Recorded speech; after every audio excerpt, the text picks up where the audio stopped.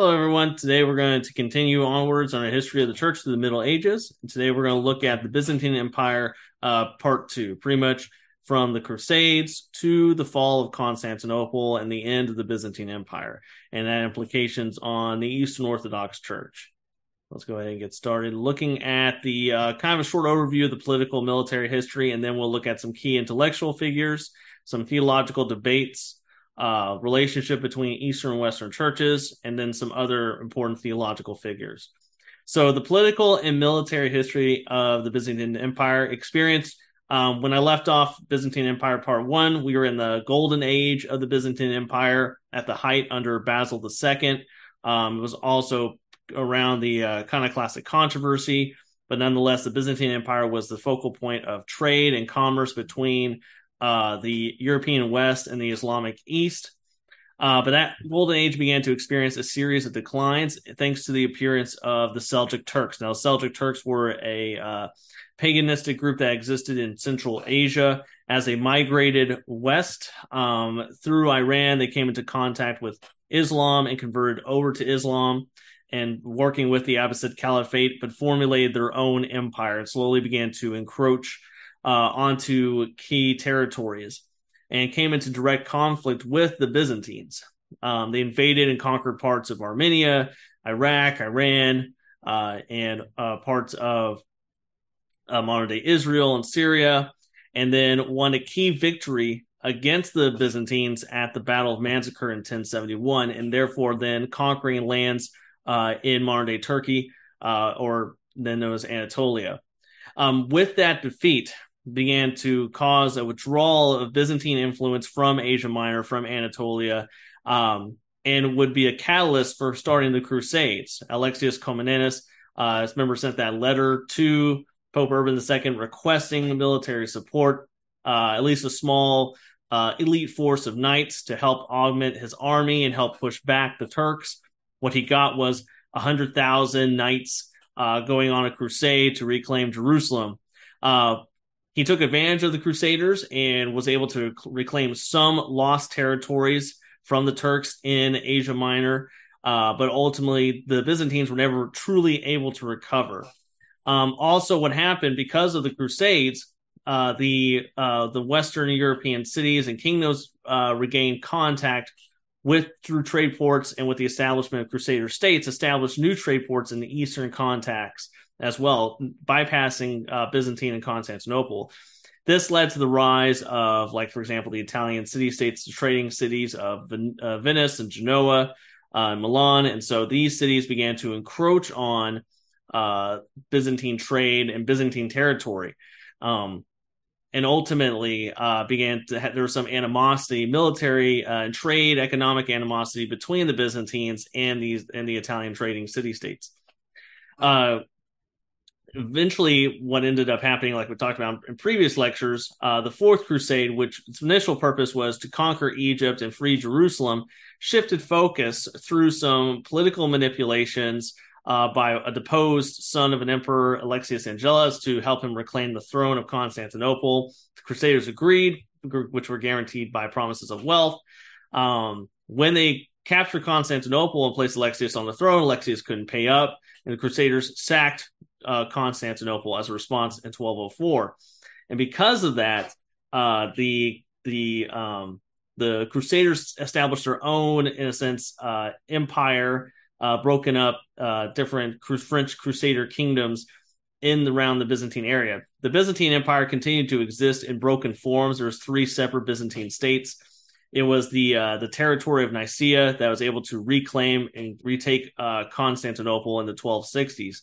But from then on, the Byzantine Empire was in a weakened state. It continued to survive, but with the rise of now the Ottoman Turks, which were in a sense successors to the Seljuk Turks, began to encroach on Byzantine territory, conquering lands in Asia Minor, and then conquering lands in Greece and the Balkans, and pretty much surrounding the city of Constantinople. As we'll look at, the Byzantines will try to negotiate with the West to come to their rescue, providing military aid and economic support. Unfortunately, the West will not come through to protect Constantinople, and the Ottomans under Mehmed II will conquer the city of Constantinople in 1453. And this marks the fall and the end of the Byzantine Empire. Now, some key intellectual figures. One of the more brilliant minds who appeared in this era of Byzantine history was Michael Psellos. He had an astounding intellect, one of the most knowledgeable individuals who knew everything from music, astronomy, philosophy, theology, mathematics, military strategy, was a brilliant, brilliant mind. He was appointed by Constantine X to be the head of the Department of Philosophy at Constantinople University.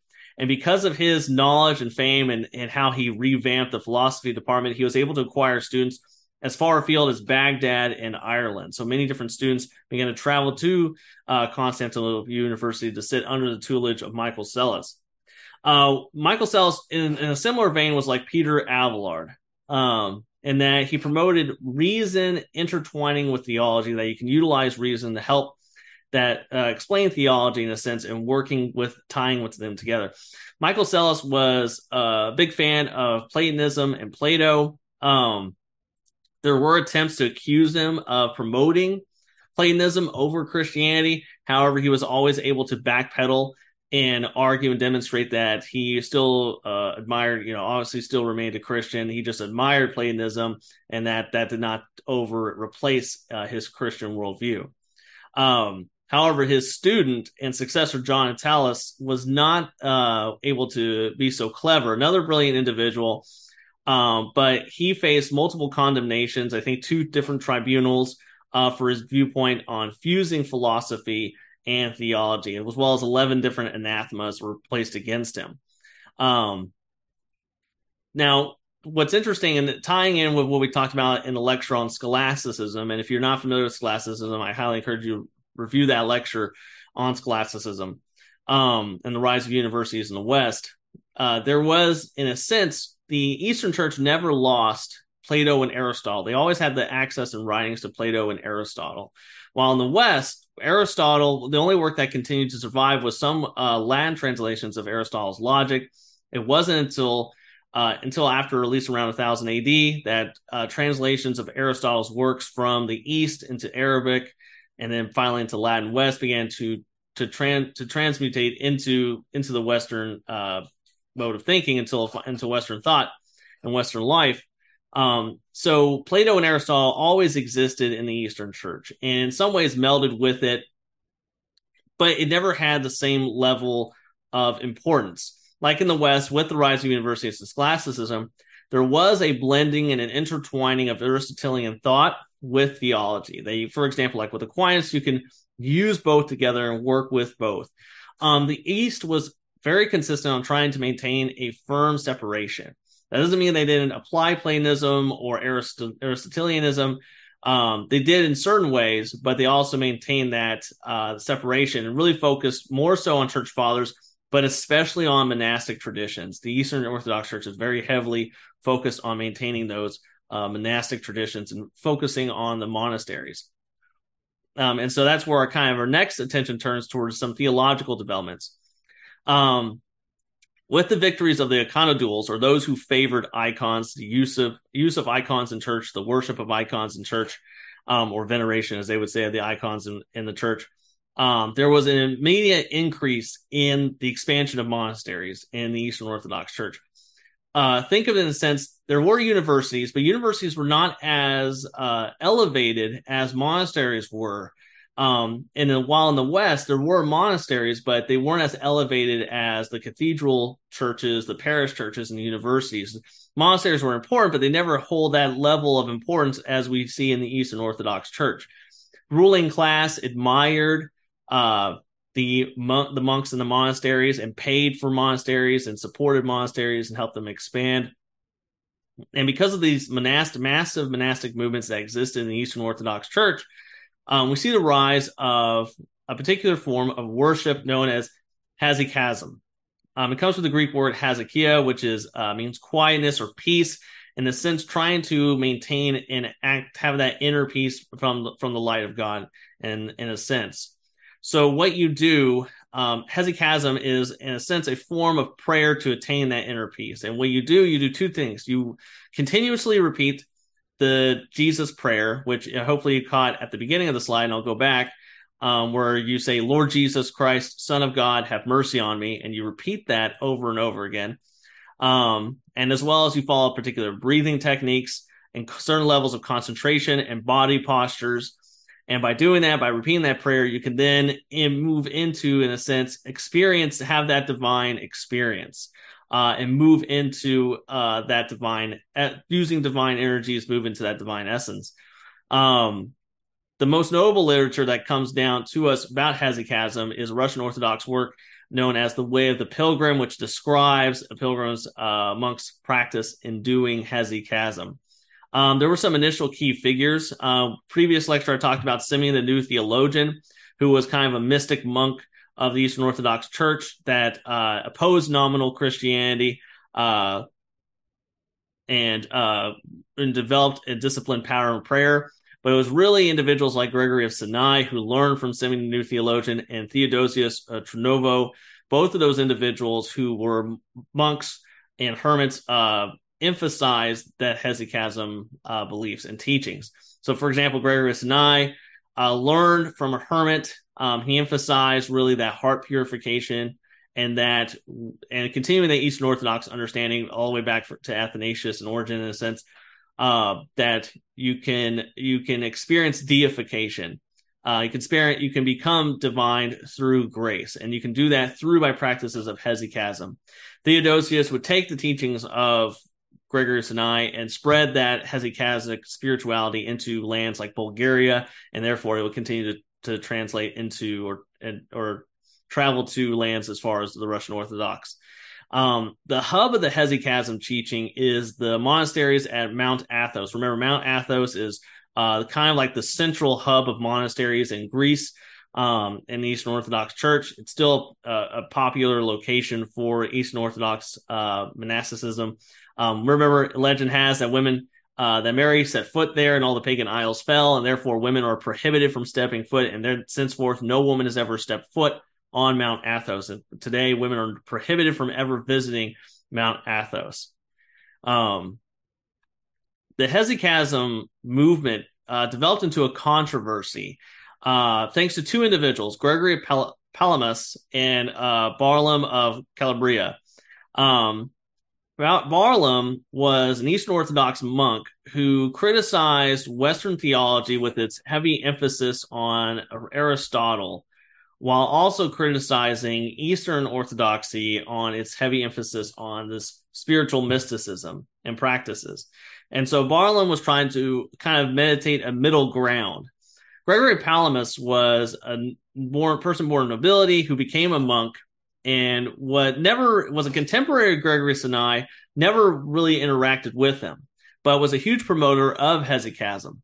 And so Barlaam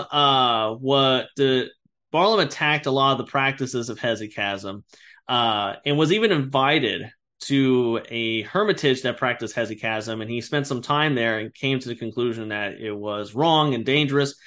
He ridiculed the prayer method and thought it was superstitious. It was ritualistic and superstitious and had really no value, and believed that in a sense it goes against what Scripture teaches, that we can only understand God by indirect means, since hesychasm's focus is that you can understand God through this direct means of prayer, constant prayer and meditation. You can understand God and understand that and attain to that divine essence through divine energies.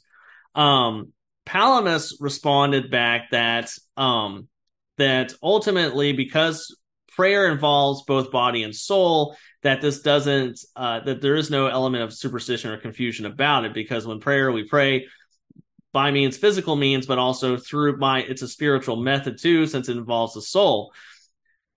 He does argue that there is a distinction between God's essence and God's energy. And this was an earlier debate within the Eastern Orthodox Church, that as a person, you cannot know God's essence, but you can know God's energy. And by practicing hesychasm, you can then understand God through that practice of prayer and through those energies, even though you may not understand or know God's divine essence. And he used the example of the light in the story of the Transfiguration, that the apostles saw the light, even though it was divine light in essence. They understood it in God's activity or God's energy as being light. And so they understood it that way, even though they did not know in essence of that was God's essence. And so he used that as a particular example. The ultimate outcomes for the hesychasm controversy, it was in a theological matter, but it was also a political matter as well. There had to be two councils.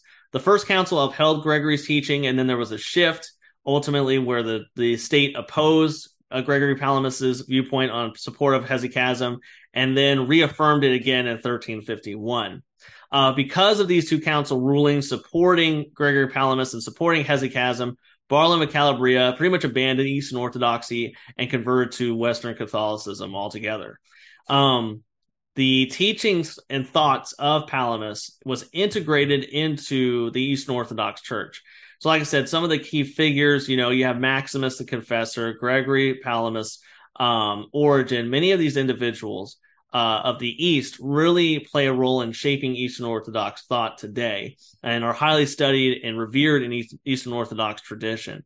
Like I said, deification is a very important part because it goes all the way back to Athanasius and, in some sense, Origen as a central part of Eastern Orthodox thought of salvation. That because of hesychasm, and that's one part of it, that humans through Christ could participate in God's energies, that through that prayer and through other spiritual methods, you can participate in God's energies and essentially become divine in essence. That's the deification. You become divine in essence, but you retain your humanity. Palamas also had other important roles as well. One is calls for social justice and protection of the poor and the oppressed. His tolerance for Islam, and that's why there's some suspicion that hesychasm might have some Islamic influence or Sufi influence within it, as well as revered as a saint today in Thessalonica. Now, the relationship between Eastern and Western churches, after this great split of 1054, the Great Schism of 1054, there were attempts to try to help reunite the Eastern and Western churches.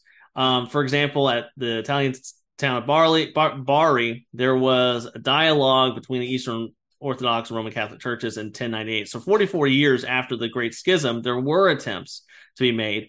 However, the first major attempt won't happen until after the Fourth Crusade.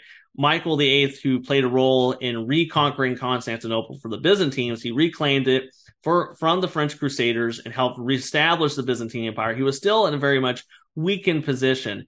One is he was emperor, but he also acted as a regent for the young emperor John IV, who he blinded. And because of that, he was excommunicated by Patriarch Arsenius. He tried to beg and ask for repentance and forgiveness from Arsenius. Arsenius refused. And so instead, what he did was deposed Arsenius and appointed Joseph I as Patriarch of Constantinople. This caused a split as supporters of Arsenius formed a group known as the Arsenites and continued to act in rebellion. So now Michael's in a very precarious position. He's trying to reestablish control of the Byzantine Empire. He faces threats from the Ottoman Turks who are growing in the east. He also has to worry about crusaders or another proclamation of a crusade against him. So he's worried about the Normans, Sicilians, the Normans who ruled the Kingdom of Sicily and southern Italy being close by. So he's worrying about these attempts against his kingdom and removing him from power and authority, as well as internal rebellion. So he tries to gain the support from the Catholic West. And so through delegations, he is able to submit to what's called the Union of Lyons in 1274, pretty much ultimately accepting all the Catholic doctrines, purgatory, papal supremacy, and such. And so officially putting the Eastern Orthodox Church under the control of the papacy in hopes of gaining Western military support and economic support. With the announcement of the Union of Lyons, pretty much Constantinople went into a riot. Joseph quit, and And so Michael appointed John the 11th in response to that. And then Michael the 8th began a brutal campaign of suppression, moving against key figures within the Eastern Orthodox Church. He was known for his cruelty and his brutality. Unfortunately, he could not keep control of his empire and his kingdom together. And ultimately, news of his lack of control and convincing of the people to embrace the Union of Lyons spread to the papacy. So Pope Martin IV excommunicates Michael in 1281 because he doesn't bring the people with him. Emperor Michael dies in 1282 and ultimately dies hated by everyone. Even his own family played a role in deposing him, and with his death in 1282, there was not even a funeral service conducted for him. That's how much he was hated. His son Andronicus II removed Joseph the 11th as patriarch, or John the 11th as patriarch, and reinstituted Joseph the First, and renounced the Union of Lyons, and began to strengthen the Orthodox Church in response to that. The problem is that the leadership, the dynasties that have led, and the families that have led the Byzantine Empire and for the next 150 years faced constant turmoil. There's economic problems because you still had the rise of the wealthy city-states in Italy. Venice and Genoa were constantly attacking cities and trade ports of the Byzantine Empire, encroaching on their territory and wealth. You had the Ottoman Turks as well, stealing and conquering lands from the Byzantines. And so ultimately there was a series of declines. And so the Byzantine Empire had no choice but really to come back to the West. And in this case, the Council of Florence in 1439 was a major step forward. Unlike the Union of Lyons, which was totally politically motivated and really didn't involve church figures, the Council of Florence actually had many different bishops from the West and the Eastern Orthodox Church come together and negotiate a reunification. Though there was still the underlying goal of gaining Western support against the Ottomans, that doesn't change. And there's two key figures in this council. You had John Bessarion, who was an Eastern Orthodox bishop who was pro-Union of Lyons and reunification with the Western Church, and Mark of Ephesus, who was hugely anti-Union of Lyons and against any form of unification, especially a submission of the Eastern Orthodox Church. The Council of Florence pretty much, once again, pretty much put the Eastern Orthodox Church under the thumb of the papacy. The Pope is supreme over the Eastern Orthodox Church. The Eastern Orthodox Church had to embrace the Filioque clause. Remember the clause that said that from the Nicene Creed that the Holy Spirit proceeds from the Father and from the Son. The Eastern Orthodox Church opposed the part of saying and from the Son. Now, they had to accept the Filioque clause, but they didn't have to say it in worship. That was the compromise on that for the Eastern Orthodox Church. They had to support the teachings involved of purgatory, and they were allowed to have leavened bread in communion. In the Western Church, it was unleavened bread. Ultimately, Mark of Ephesus refused to sign this agreement, this union. And when news reached back to the Pope asked if Mark Ephesus signed, and they said no, and he got frustrated and said, we have achieved nothing. And he was right. Mark of Ephesus goes back, pretty much starts a riot, and many people began to turn from supporting the Patriarch of Constantinople. Many Eastern bishops and lay people go into revolt over the Council of Florence.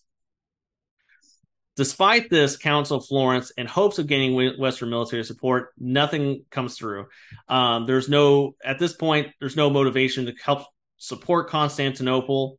And ultimately, Constantinople is laid siege, like I said at the beginning of the lecture, by the Ottoman Turks by Mehmet II in 1453. It's a huge military victory for the Ottomans. As Constantinople was viewed unconquerable, it had repulsed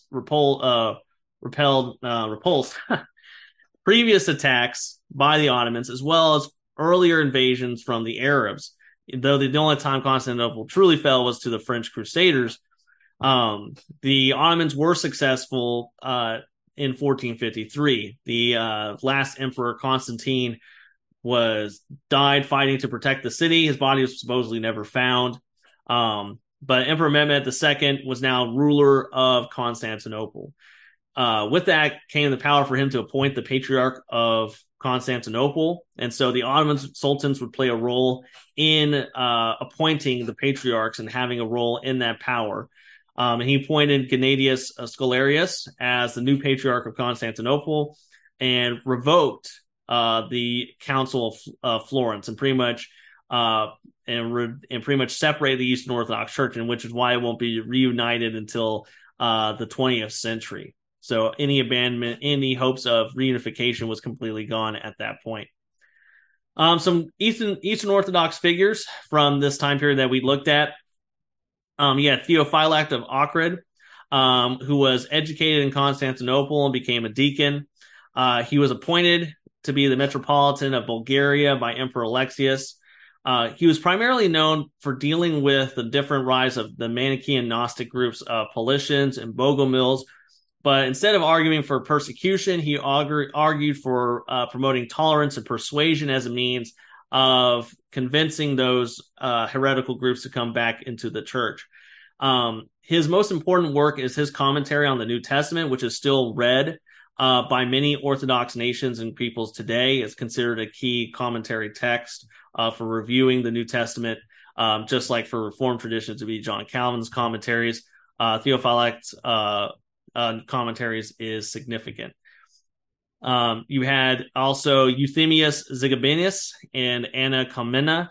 Euthemius was a monk who was unrivaled in his knowledge of doctrines and teachings.